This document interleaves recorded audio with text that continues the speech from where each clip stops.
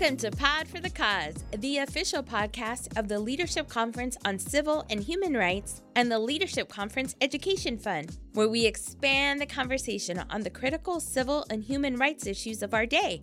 I'm your host, Vanessa Gonzalez, using she, her, ella pronouns, coming to you from Washington, D.C.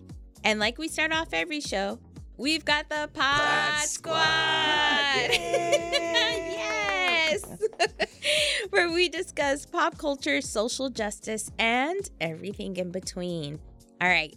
Today we've got some amazing folks on the Pod Squad.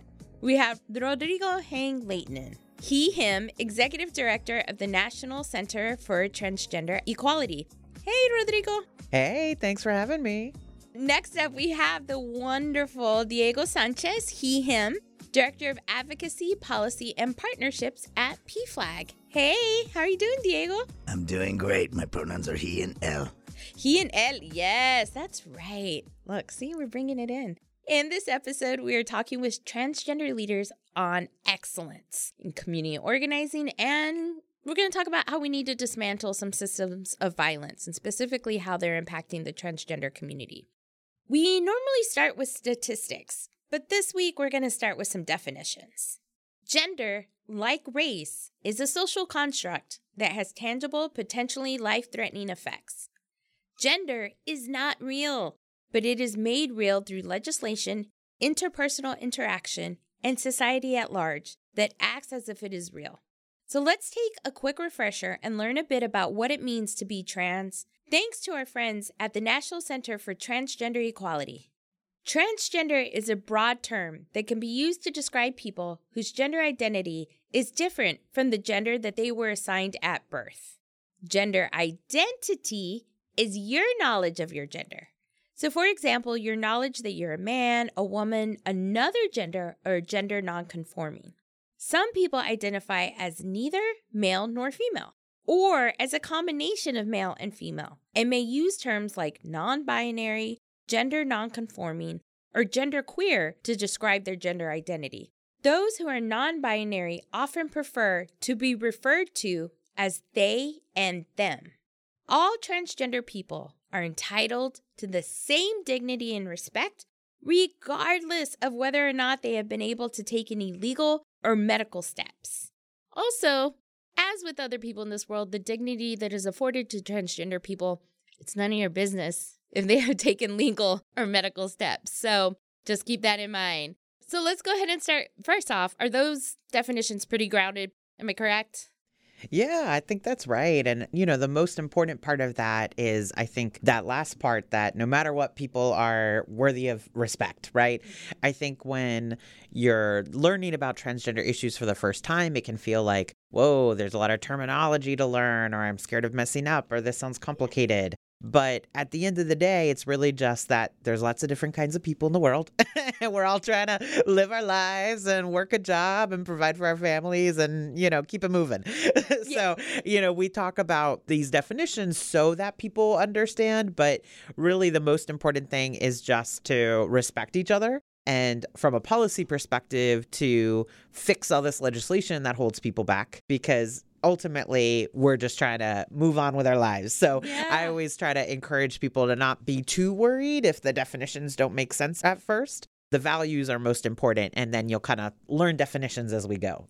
Thank you for that. And I appreciate this. I think coming from a small West Texas town, being a little bit sheltered just because of geography, right? And things like that, I have come up in the space where I also am nervous about, oh no, I don't want to say the wrong thing. I don't want to insult anybody. And it comes from, I think, not only politeness drilled in, right? Like, don't be insulting, don't offend someone, but also never wanting to mean disrespect to the person who they are, right? And so I know that I myself am always trying to work on how to be a better ally, how to show up better for the community. And I am 100% myself going to mess this up on occasion. But I think, to your point, right, if at the core of that, it's like just treating people like people, right, with dignity and respect no matter what. Yeah, and that's why, like at PFLAG, we very much coach people in two ways. One is to leave room for people to make mistakes and to be forgiven and corrected politely.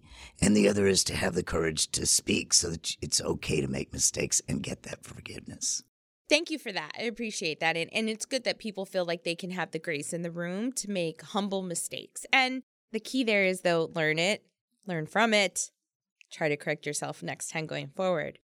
I want to talk about something that we can't ignore. Obviously, when we talk about the trans community, we want to be celebratory and really recognize all the amazing steps forward that the community has taken. But we can't ignore the reality of the violence and the hate that is also very much targeted towards the trans community. In 2021, so far, the Human Rights Campaign, HRC, tracked a total of at least 48 transgender or gender nonconforming people fatally shot or killed by other violent means. And since 2013, HRC and other advocates have tracked at least 256 cases of known fatal violence against transgender and gender nonconforming people nationwide.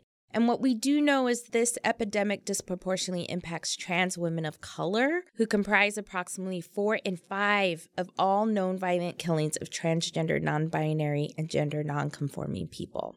So when we think about that, it sounds like there's a lot of systems of violence coming in, right? There's the racism, transphobia, some toxic masculinity, right? All of those types of things. We often hear, it depends on who the victim is, right? That you get a lot of news coverage. How should we be better informed? Is there a way to be better informed about how to help to prevent this type of violence from taking place? Well, I think to end the violence that trans people face, especially Black and Latina trans women, it's going to take a whole series of policy and cultural changes because all of these things are so interconnected.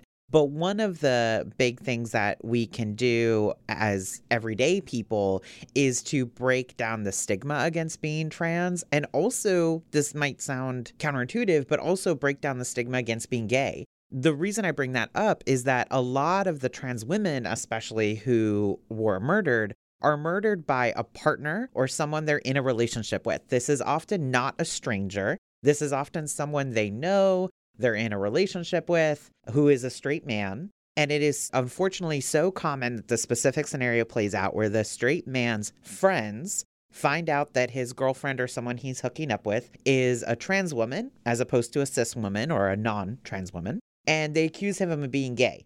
And he flips out and takes it out on his girlfriend or the woman he's in a relationship with of some kind. In that moment, it is this mashup of toxic masculinity and homophobia, even though a man being with a trans woman that's not gay at all. That is actually a straight dynamic, but that's not how it's being perceived in the moment. And so it's homophobia, it's toxic masculinity, it's transphobia. You can put a lot of these big words to it to understand culturally what is happening, but really it's about that hatred coming out, right? And being taken out on another person. Most of these times a trans woman. So I think as everyday people, part of what we can do is break down the stigma, because if being a trans woman is no longer seen as a problem, then there won't be these toxic men murdering her to try to prove their manhood, right? And of course, there's a lot of policy things we need to, but I really start with that because that's something all of us can do, no matter what state we live in, no matter anything about the electoral process.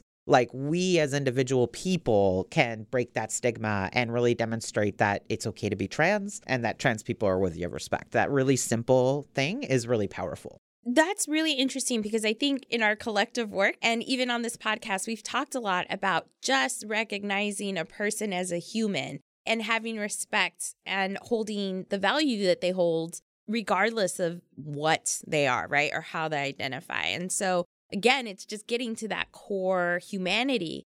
Diego, in your work, when someone comes to you, right, we're talking about all these conflicting systems, but these conflicting systems are made up of people themselves who are conflicted, right? So how do you talk to families and parents, right, about let's take these things apart? Thanks for asking that. I want to add a word to the list that we had, which is misogyny. Yes. There is a thing that has to be recognized, that trans women were born male. They were identified male at birth, and they should not be punished. They're still the human being they were ever, and the disrespect that affects women disproportionately, and not just trans women, but all women, is something that also needs to be recognized. At PFLAG, we were founded by a mom who stuck up for her gay kid. Yeah. And did it in a teacher who wrote a handwritten placard and marched in the Christopher Street March. It was basically saying, love your gay kids. And it's families uniting. And so that's looking for PFLAG. We do three things. We have support, we have education, and we have advocacy. And it's how we were founded and how we still are. So when we think about things like stigma and trauma and such, we want to make sure that we're addressing, first of all, the stigma just of the trauma and of the negative impact, and that it's okay not to be okay, and it's okay to seek professional help. It's also okay to seek peer help, which is what a PFLAG meeting is all about. But it's also okay to have professional guidance when there are things that need adjustment. The education occurs when you're teaching other people after you learn the language and learn the people. Parents and families are the most tremendous assets and allies that anyone can have because they're talking to people who are more like them. They're not LGBTQ+. And so that connection that they have, whether they share common thoughts, they're going to be received better sometimes than people who are LGBTQ+, who are self-advocating. And then the advocacy side, I'll just support what Rodrigo said, which is there are policy changes that need to occur. But starting with the support part, either professional or peer, and then getting to the education side where you're making communities safe from the family out to the community, out to society. I love that. Thank you for that. Because if you don't talk to someone, if you're a parent or a family member or just a loved one and you're not talking to someone, it's very hard to start really wrestling with that confliction that you have, right? It's okay to have your moment of like, oh, how do I move forward now? What am I supposed to say, right? I still love this person, but I don't understand. And that's fine. That's totally fine. You both have talked about how we do need to have some of that political reconstructuring, right? When we break down the systems of violence, it begins first, right, with anti-trans stigma, which, like we just said, includes a lack of family acceptance, hostile political climate, and cultural marginalization and invisibility. So we look at this and then we look at the more than 250 anti-LGBTQ plus bills introduced in states across the country this year. And many of these are hateful bills specifically targeting kids. They are transgender kids, including bills that ban them from playing sports or receiving life-saving healthcare. Like, that's just disgusting, to be honest. Come on. We also talk about transgender folks face higher rates of discrimination, poverty, homelessness, and violence, right? So let's get into some of the policy pieces of this. I think it might be odd to hear that someone who is transgender is at higher risk for poverty. Can you take us through a little bit of how does that happen? Like, what are those cycles that have a person in poverty, their risk higher because they are transgender? Discrimination is a multifaceted thing. And in a society that still doesn't fully accept transgender people for who we are, then that's going to hold us back at every stage in life. One of the big things that comes to mind when you bring up poverty in particular is employment discrimination. So often an employer stops them from getting a job because the person, quote unquote, looks trans. So we see this all the time, especially in customer service jobs, which that's often the first kind of job you can get if you don't have a lot of prior experience in an office job. You're going to be working in, like a restaurant. Of us did, yeah. Yeah, right. Retail, that's often where you start, or that maybe that's the only option you got or the only opportunity in your town where you live. But these are customer facing jobs. And we see time and time again, employers say, well, this person is going to make the customers uncomfortable. They use that as an excuse to not hire us. Another thing that comes up all the time is that a trans person does get offered a job, but then that is rescinded when the employer looks at their ID documents or runs a background check and realizes that we're trans. The reason this happens a lot is that our old names or the old gender markers, the M or F letter for male or female on your driver's license or things like that, those old names, those old gender markers can come back to haunt you real quick. It is actually really hard to update that stuff. It's expensive. It's complicated. It's a whole patchwork. There's one rule for Social Security. There's another for driver's license. There's another for your school records that you might have to submit if you have to prove that you have a college degree. So oftentimes you get outed as trans when you're submitting these documents, and then the employer goes, I don't know that we want to hire you after all. That is just bananas that would be okay, that I'm going to rescind this. You have all qualifications. You're probably overqualified in some instances, right? And this nugget of information. Just take it to the higher level, though. That is true at the rudimentary levels, but I'll tell you one that people don't always think about. Executive recruiting firms. Anybody that's been recruited for anything or reaches out, one of the questions is always, have you ever lived under another name? Wow, I took that for granted to be like your married name or, oh, wow. And so why is it so stunning that the answer being yes has to be so negatively impacting a certain part of the community and not the other? What's the big deal? Yeah. So because the name, if it's not Chris or Lee, right. if you weren't born like that, you're going to run into a conversation that often the most incredible recruiting firms still have that burden. Yeah, and real quick, another example that comes up all the time that holds people back in jobs is professional certifications. So let's say you're working as a hairstylist. In most states, you need a cosmetology license. Right. You might not be able to update that old name on the cosmetology license. Or if you're working as a security guard in a lot of states, you need a license for that. And you might have done that training under a different name. When you think about all of the jobs where your old name, your dead name, whatever you want to call it, might come up, well, that's the majority of the jobs out there. Yeah. And so if being trans or having this other name is going to hold you back, then that's going to hold you back from getting a job at all. With a high school diploma. Right? A high school diploma, school records. So then no wonder a lot of trans people can't get work. And no wonder a lot of us end up in poverty. We're locked out of so many jobs because of these ID records, or really ultimately because of the discriminatory ideas. IDs wouldn't be such a big barrier for us if there wasn't an assumption that being trans was wrong in the first place, right? Right. But right. yeah, all of that comes together and you can't get a decent job. This is fascinating. See, I am having a moment right now of really recognizing my own privilege, right? As a cisgendered woman, I immediately thought divorce. Have you lived under a different name? Ugh, yes, let me put my old divorce name, right? It just would not naturally have occurred to me in that way. Again, you want to be a good ally, right? But you just take for granted some of these things in your day-to-day that don't impact you. As a mom, too, my daughter has a name that she and her father and I purposely picked that she could shorten it if she changed gender.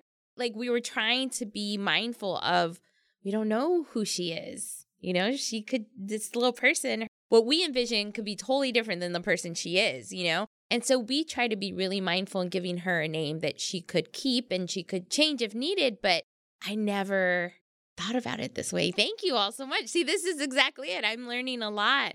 Well, I've heard you talk about your daughter. I'm a big fan of your podcast. Thank you. So, but I've heard you talk about your daughter relative to surnames, having both yours and your husband's surnames, and that when you use your name, when you use Gonzalez, that she is treated differently than she would. The experiences of that limitation are not restricted to trans people, that all of our intersectionalities come together in different ways. Absolutely. Thank you for that. That's totally right. Sometimes good when she's with, community. I'm like, you're Gonzalez. Don't forget you're Gonzalez.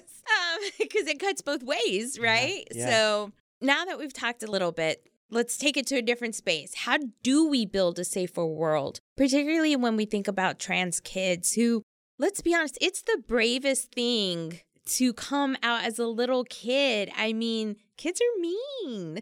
And so to be able to say as a young child, you know what, this is who I am and this is how I want to live my life and that's what I'm going to do.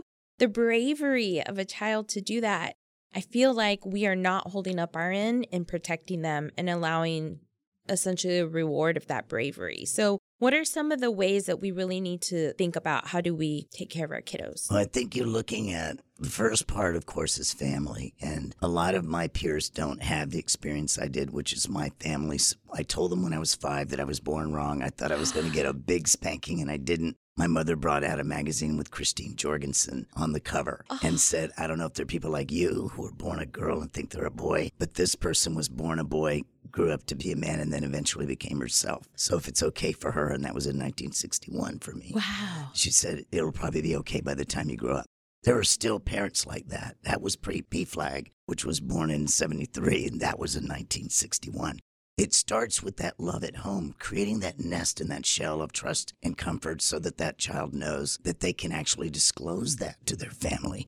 And then for the family to be able to reach out to something like PFLAG, where there are other parents who've gone through the similar things. The thing about PFLAG is that many of the parents did it right the first time, and a lot of them will tell the stories of how they didn't. And so those lessons are on both sides of the equation. How we create a better society is by starting with family, then community, then moving it to society. And I still think that the support, education, and then the advocacy parts are still the way that we build. I think we also celebrate the resiliency. When we look at the bills that happened in Texas, having 55 bad ones out of the 197 anti-trans bills just in this past season, out of the 350 total anti-LGBT ones, you have to think about those families going in and speaking with their legislators. A lot of them were PFLAG families. They'd go and they would talk to their legislators, the parents standing holding the hands of their kids. That kind of support that occurs reflects the resilience of the whole family, because they still have to go to the grocery store. Right. And they still have to go to church or synagogue or wherever. Those things, starting with the family unit, one-to-one, and then growing it out, is how we make a better society. While everyone talks about, come out wherever you are, we're about safety first at PFLAG. And so are our partners at NCTE. We don't want anyone to do anything dangerous. So looking at the safety factor, us creating policies and laws and bills that help create and expand that safety is important, so that more and more people can go to their families and say, I was born wrong if that's the case, or that I don't identify as any gender if that's the case. Well, first, let's give it up for your mom. That's amazing. Yeah. Oh, that is so sweet. I love that. And back in the day, that is fantastic. I think we do have to recognize, though, that's not going to be the response, right, from a lot of families. And even for various reasons, right? And I think within communities and communities of color, we still have problems we're still trying to work out. And so that can be even more difficult. And so oftentimes, I think when we talk about kids of color, we always say, oh, well, the schools might be their only safe haven, right? But then you think about trans kids, and that's not true, right? The schools kind of can just pile on. So if I am in a community and ally, if this happened in Washington, D.C., if this kind of bill were, forget it, but never say never, right? Trump was the president, never say never. What can we do at the local level to say to school districts, to say to school boards, to say to hospital boards, right? Medical boards, stop. We have to look at the fact that right now school boards are being invaded by people who are going in and doing very awful things. Yes. And so that whole situation where, what we're trying to do, and we'll be doing it together, is ensuring that the good families, the loving families, are showing up to things that used to be boring school board meetings. They're not. Yeah. They're suddenly incendiary, and giving people tools, giving them toolkits to use and products to take in, and letting school board members meet trans families, families with trans kids or youth, or even transgender adults. Education, teaching people who they're talking about, is really an important key step, and not letting it be some imaginary thing that they're assaulting and assailing. Right. And recognizing the power of impact, what you're doing when you say that. Yeah, I think that's right. There's no overestimating the importance of every level of government. Most people are like, I don't even know what my school board looks like or when it meets, right? But if you live in that neighborhood, you're entitled to go, whether you are a parent with a child in the school or not, whether you're a citizen even of the country or not, whether you have that status. Like, if you live there, that is your government. Those elected officials are supposed to work for you. No matter where you live, I think another thing you can do is support the Equality Act. A lot of people, the Equality Act is basically non-discrimination bill for LGBTQ people, and that includes trans people, right?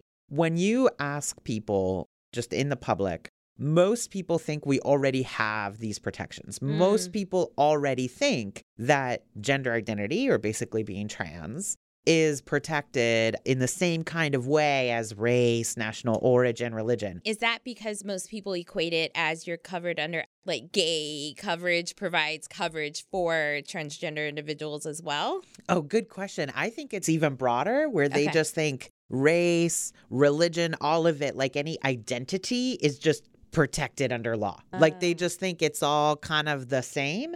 And so, they know, of course, it's illegal to kick someone off the bus for being Black. We famously know this from Rosa Parks' example, right? So they just think that that's the case on being trans, too. But actually, there is no federal law that says you cannot kick someone off the bus for being trans. That is actually legally permissible in roughly half the country. Now, roughly half the states do already have protections. Thankfully, we've been fighting for that for years, and we've won in a lot of states. A lot of the states do have their own state protections, but if you're trans and you move the next state over, you might lose your rights. It might actually be allowed in the next state over, or even the next town or city over, to be kicked off the bus, kicked out of the park, harassment in schools, so on and so forth. So the Equality Act would fix that. The Equality Act would fill these gaps, plug all these holes, and make it so that in all 50 states and U.S. territories, no matter where in the United States of America you live, you have the same protections. And being trans is no longer allowed as an invitation for discrimination, no matter where in the U.S. you are. That is just wild that, I guess people just don't think about it, right? Of course you can't do that. No, but you can. You can. You shouldn't, right? Right. Should and can are two very different things. And it's another example of where your rights are dictated by your zip code. And we continuously say that is not how it is supposed to be, right? You should have equal access and protection no matter where you live. And you might want to go visit some relative in another state. It's not just where you live, work, or play, but maybe where you visit. Right, exactly. And that should pertain to everybody, regardless of citizenship status. That's a big one, right, that we get all the time. So that is wild. Let's talk a little bit about the previous years. Then what the trans community experienced under Trump was traumatic, obviously.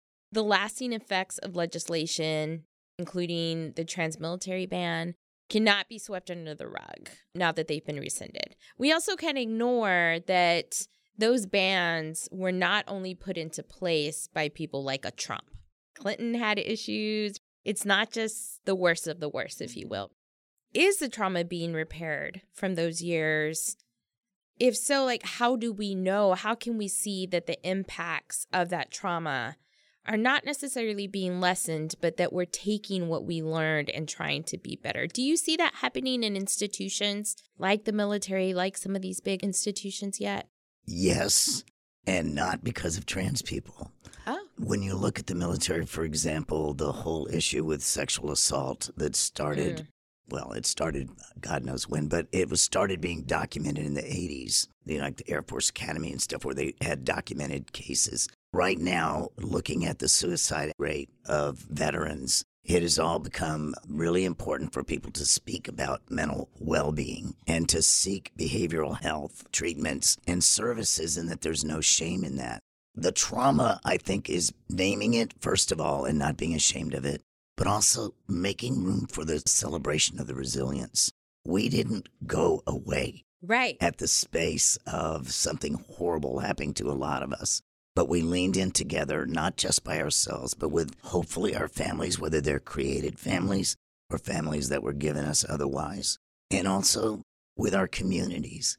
There's so much embrace that you see. The reason is because humans have empathy. And so if you have the capacity to feel with someone, which most people do, we found that the number and just the quantity, but also the quality of allyship has grown to where people now say, ally has to be a verb. Don't just say you're one, do something. Yes. We've all heard that. But that came out of people pushing against something. And our communities, whether they be immigrants, I'm an immigrant, I'm adopted. I've got a lot of stuff that I watch my intersectional communities have to step up and stand out.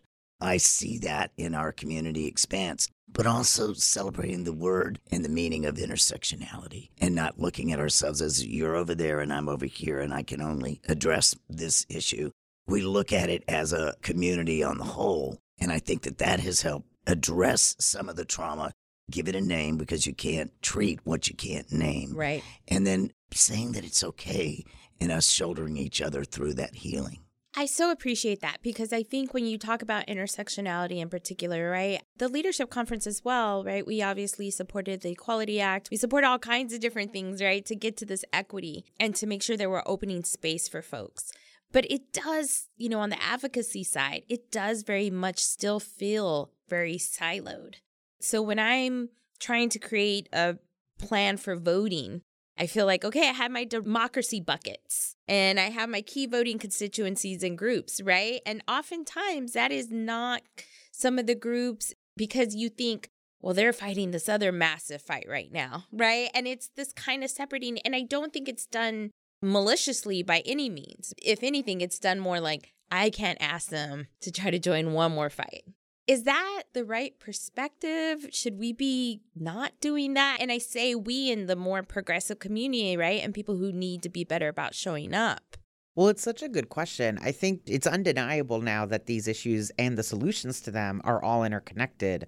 And we're all, I think, kind of learning as a broader social justice movement how to put that into practice. You brought up voting and democracy. So the first thing that came to my mind was voting while trans. Voter ID laws are a trans issue. Right. Because like we were saying about how hard it is to update our driver's licenses and state IDs. Well, you can imagine that if you're trans, you haven't been able to update your driver's license, and now it's election time, and you live in a state with a strict voter ID law, you're now really anxious and probably freaked out about how to cast a ballot. And you might not even bother to vote because you're so stressed at the possibility of being harassed when you have to show ID and you haven't had the opportunity, maybe you're even banned from being able to update your ID. I bring that up as an example because it's like, oh, voting rights and trans rights are really connected there, right? But a lot of people don't know that. And it's understandable that a lot of people don't know that because we can't all be experts on everything, right? That's just not realistic. We are, as a broader movement, learning how interconnected these things really are, but we don't yet know how to put it into practice in a way that is just plain practical. Because like you said, we're scared of burdening each other, and budgets are limited and staff time is limited. Mm-hmm. So we're going to have to be more creative and kind of do some trial and error to figure out how to put this into practice. But I am encouraged that at least we are more and more of the belief and of the understanding that our fates are twined together. It's just a matter of figuring out how to really put it into practice. Operationalize that. Yeah, absolutely. Because I think to that point, right, we understand that. And I think that is in itself a step forward. Yeah, definitely. Right? There's like this recognition. And you may be like, oh, I didn't include someone on the speaking program, right? Right? And hopefully you understand that that is a bad thing, right? That's like a lesson learned. Okay, I need to be better about it. But yeah, I have faith we'll get there. I think there are lessons in parts of our community, for example, that we don't always bravely embrace. For example, when we think about across communities of color and learning proper language, the same way with LGBTQ plus people, learning what our intersectional priorities are and lifting those up together and giving people the trust to not think you're tokenized if you're different and you're invited. Is the other side of that. That's so big. It takes the building of trust between people to say, look, I don't have you here because you're this, but because of what you know and you're this will enrich everybody's agenda, and we need your voice.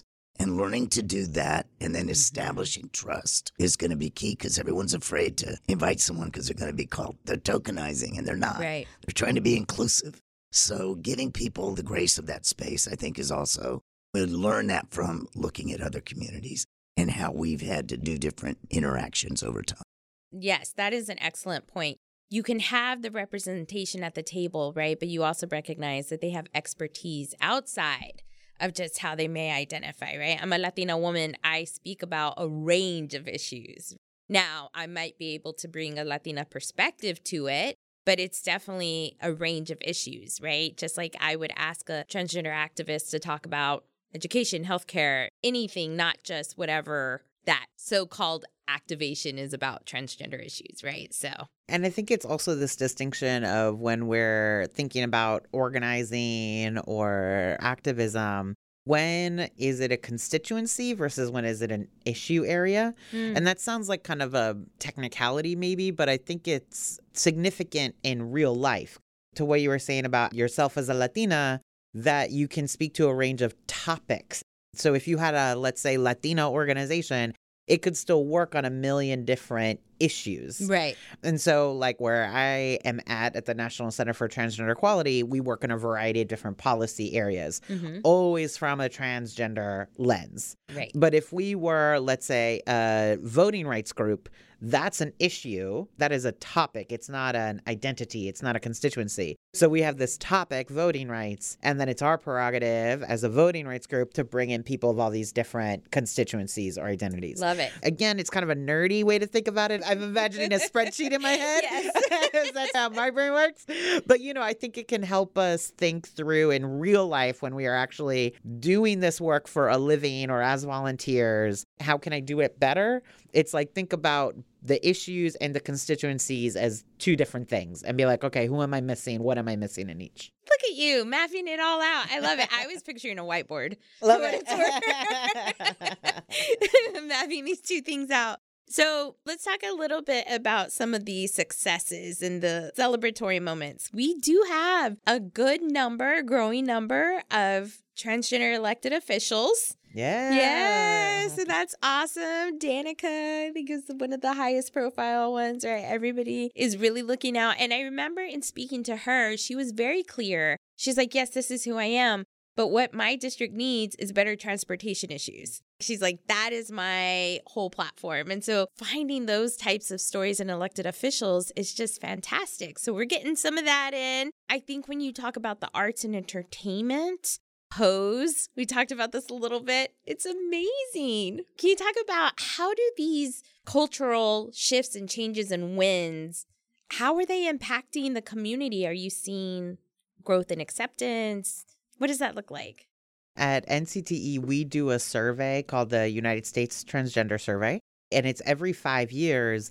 And we've seen acceptance grow. I mean, this is the largest and most comprehensive study of trans people's experiences. And we've seen that, thank God, the numbers are going up of the number of trans people who say that their parents accepted them or their families accepted them when they came out, or that they were treated all right at school, or they're able to be out as trans on the job. We're seeing that go up. And I think this cultural representation is a big part of it. Most people are not activists. Most people don't follow the news, right, and know all the policies, but they do watch TV, they do listen to podcasts, and they do read blogs. So when you see trans characters on TV or openly trans actors or anything like that, it teaches you that being trans is okay. It teaches you that we are human beings. I think that then softens the ground for the next person. So absolutely, I think that cultural representation makes all the rest of it that much more possible to achieve. And I think that also you have to realize that all of this is not the first step. So things like Paris is Burning, which, it was from 1990 and profiled the houseball culture out of New York. It was in 1990 on December 4th that it first showed in the United States. Thinking where that began and the trajectory that it took for us to get to where we are, to where Pose is something we can expect with, let's do a shout out to Angelica Ross. One of my baby sisters used to sofa surf in order just to live. Always a brilliant mind with incredible ideas, started trans tech and all that. But she's known as her character on Pose, And so thinking of the trajectory over time that we don't have to have GLAD with 2 A's, have to call up a network because that show FX showed silicone treatments for trans women done by a backroom doctor to make a point. Yeah. We're able now to actually build on stories told by trans people and gender nonconforming and non-binary people, but also constructed by them. I mean, and let's just say with Pose, we've got Janet Mock as the first. Oh, my gosh. I'm sorry, but it's just looking at the trajectory over time of where we began, and we don't have to have the only movie about us in a year to be Boys Don't Cry. We have come a long way. And Laverne Cox, if you look at her That's Instagram, my other sister, yeah. oh my gosh. And her latest job is interviewing celebrities on the red carpet for E! Network. And I love that because that is so mainstream and fabulous. And it just makes my heart sing. Like, yes, an openly trans woman being like, who are you wearing? I mean, her fashion is amazing. Half of the stuff, I'm like, yeah, I'll never fit in that. That's great. So as we do, the last question we always ask our guests, because we talk about some pretty heavy stuff here, but the last question we always ask is, what gives you hope? And so we've covered a wide range of issues today, but let's just go for it. What gives you hope? Well, I'd say for me, it's what gives me hope is how far we've come already. Kind of like Diego was saying earlier, even what we have today, we would not have been able to dream about when I was first coming out. And I came out in 2007, which wasn't that long ago, really. And so to think about how far we've come and how much we've been able to accomplish and how many more there are of us living openly and out of the shadows now, I'm like, if we can get that done in whatever the math is, I always mess it up, 14 years, I don't know. Sure. Yeah. But if we can get that much done in that amount of time, we're going to win. It's just a matter of time. And yeah, we got to double down on our efforts because every day counts. But like, we are going to win. It's just a matter of time. Love it. And what gives me hope is imagination and ingenuity. I see it in our people. And those two characteristics of building from children, looking at their parents and hoping for an okay, but still willing to do it even if there isn't one. Mm-hmm. And then the parents being able to understand that family affirmation is what keeps our kids alive and having the power to do that. And then the imagination that we had as kids before we knew there were going to be all these barriers. As we do our job to knock away those barriers, the imagination and ingenuity that these next generations are going to be able to experience, it will make Laverne Cox being on the red carpet like, oh, remember way back then when that was the big deal? Yeah. And it is today. That gives me hope, the power of people and the willingness for others to love. Well, thank you all. You are knocking down so many barriers for those young generations. Thank you both for just your amazing work. So the more that we know, the more that we show up in all of our communities for our transgender, gender nonconforming, and non-binary neighbors, family members, friends, and even your acquaintances, even if, I don't like them that much. You need to show up. The more that we show we care and the more that we speak up is the only way that we will really see change. And life ultimately will be better for everyone, right? It's a rise all boats kind of situation here. Because as we always say, when the most marginalized in our society are empowered and safe, the better we do as a whole. If you are a trans person experiencing a crisis, please call the Trans Lifeline at 1-877-565-8860. One more time, that's the Trans Lifeline at 1-877-565-8860 or online at translifeline.org for confidential support from other trans individuals.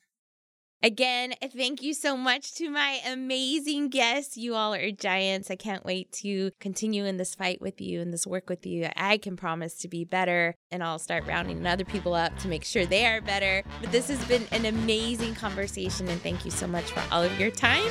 And thank you again for listening to Pod for the Cause. I never met a girl who makes me feel the way that you do. You're all right. Whenever I'm asked who makes my dreams real, I say that you do. You're out of sight. So be fine. Look out, baby, 'cause here I come. And I'm bringing you a love that's true. So get ready. Thank you for listening to Pod for the Cause, the official podcast of the Leadership Conference on Civil and Human Rights and the Leadership Conference Education Fund. For more information, please visit civilrights.org. And to connect with us, hit us up on Instagram and Twitter at Pod for the Cause. And also, you can now text us. Text Civil Rights, that's 2 words, Civil Rights, to 40649 to keep up with our latest updates. Be sure to subscribe to our show on your favorite podcast app and leave a 5-star review. Until next time, I'm Vanessa Gonzalez. Thanks for listening to Pod for the Cause.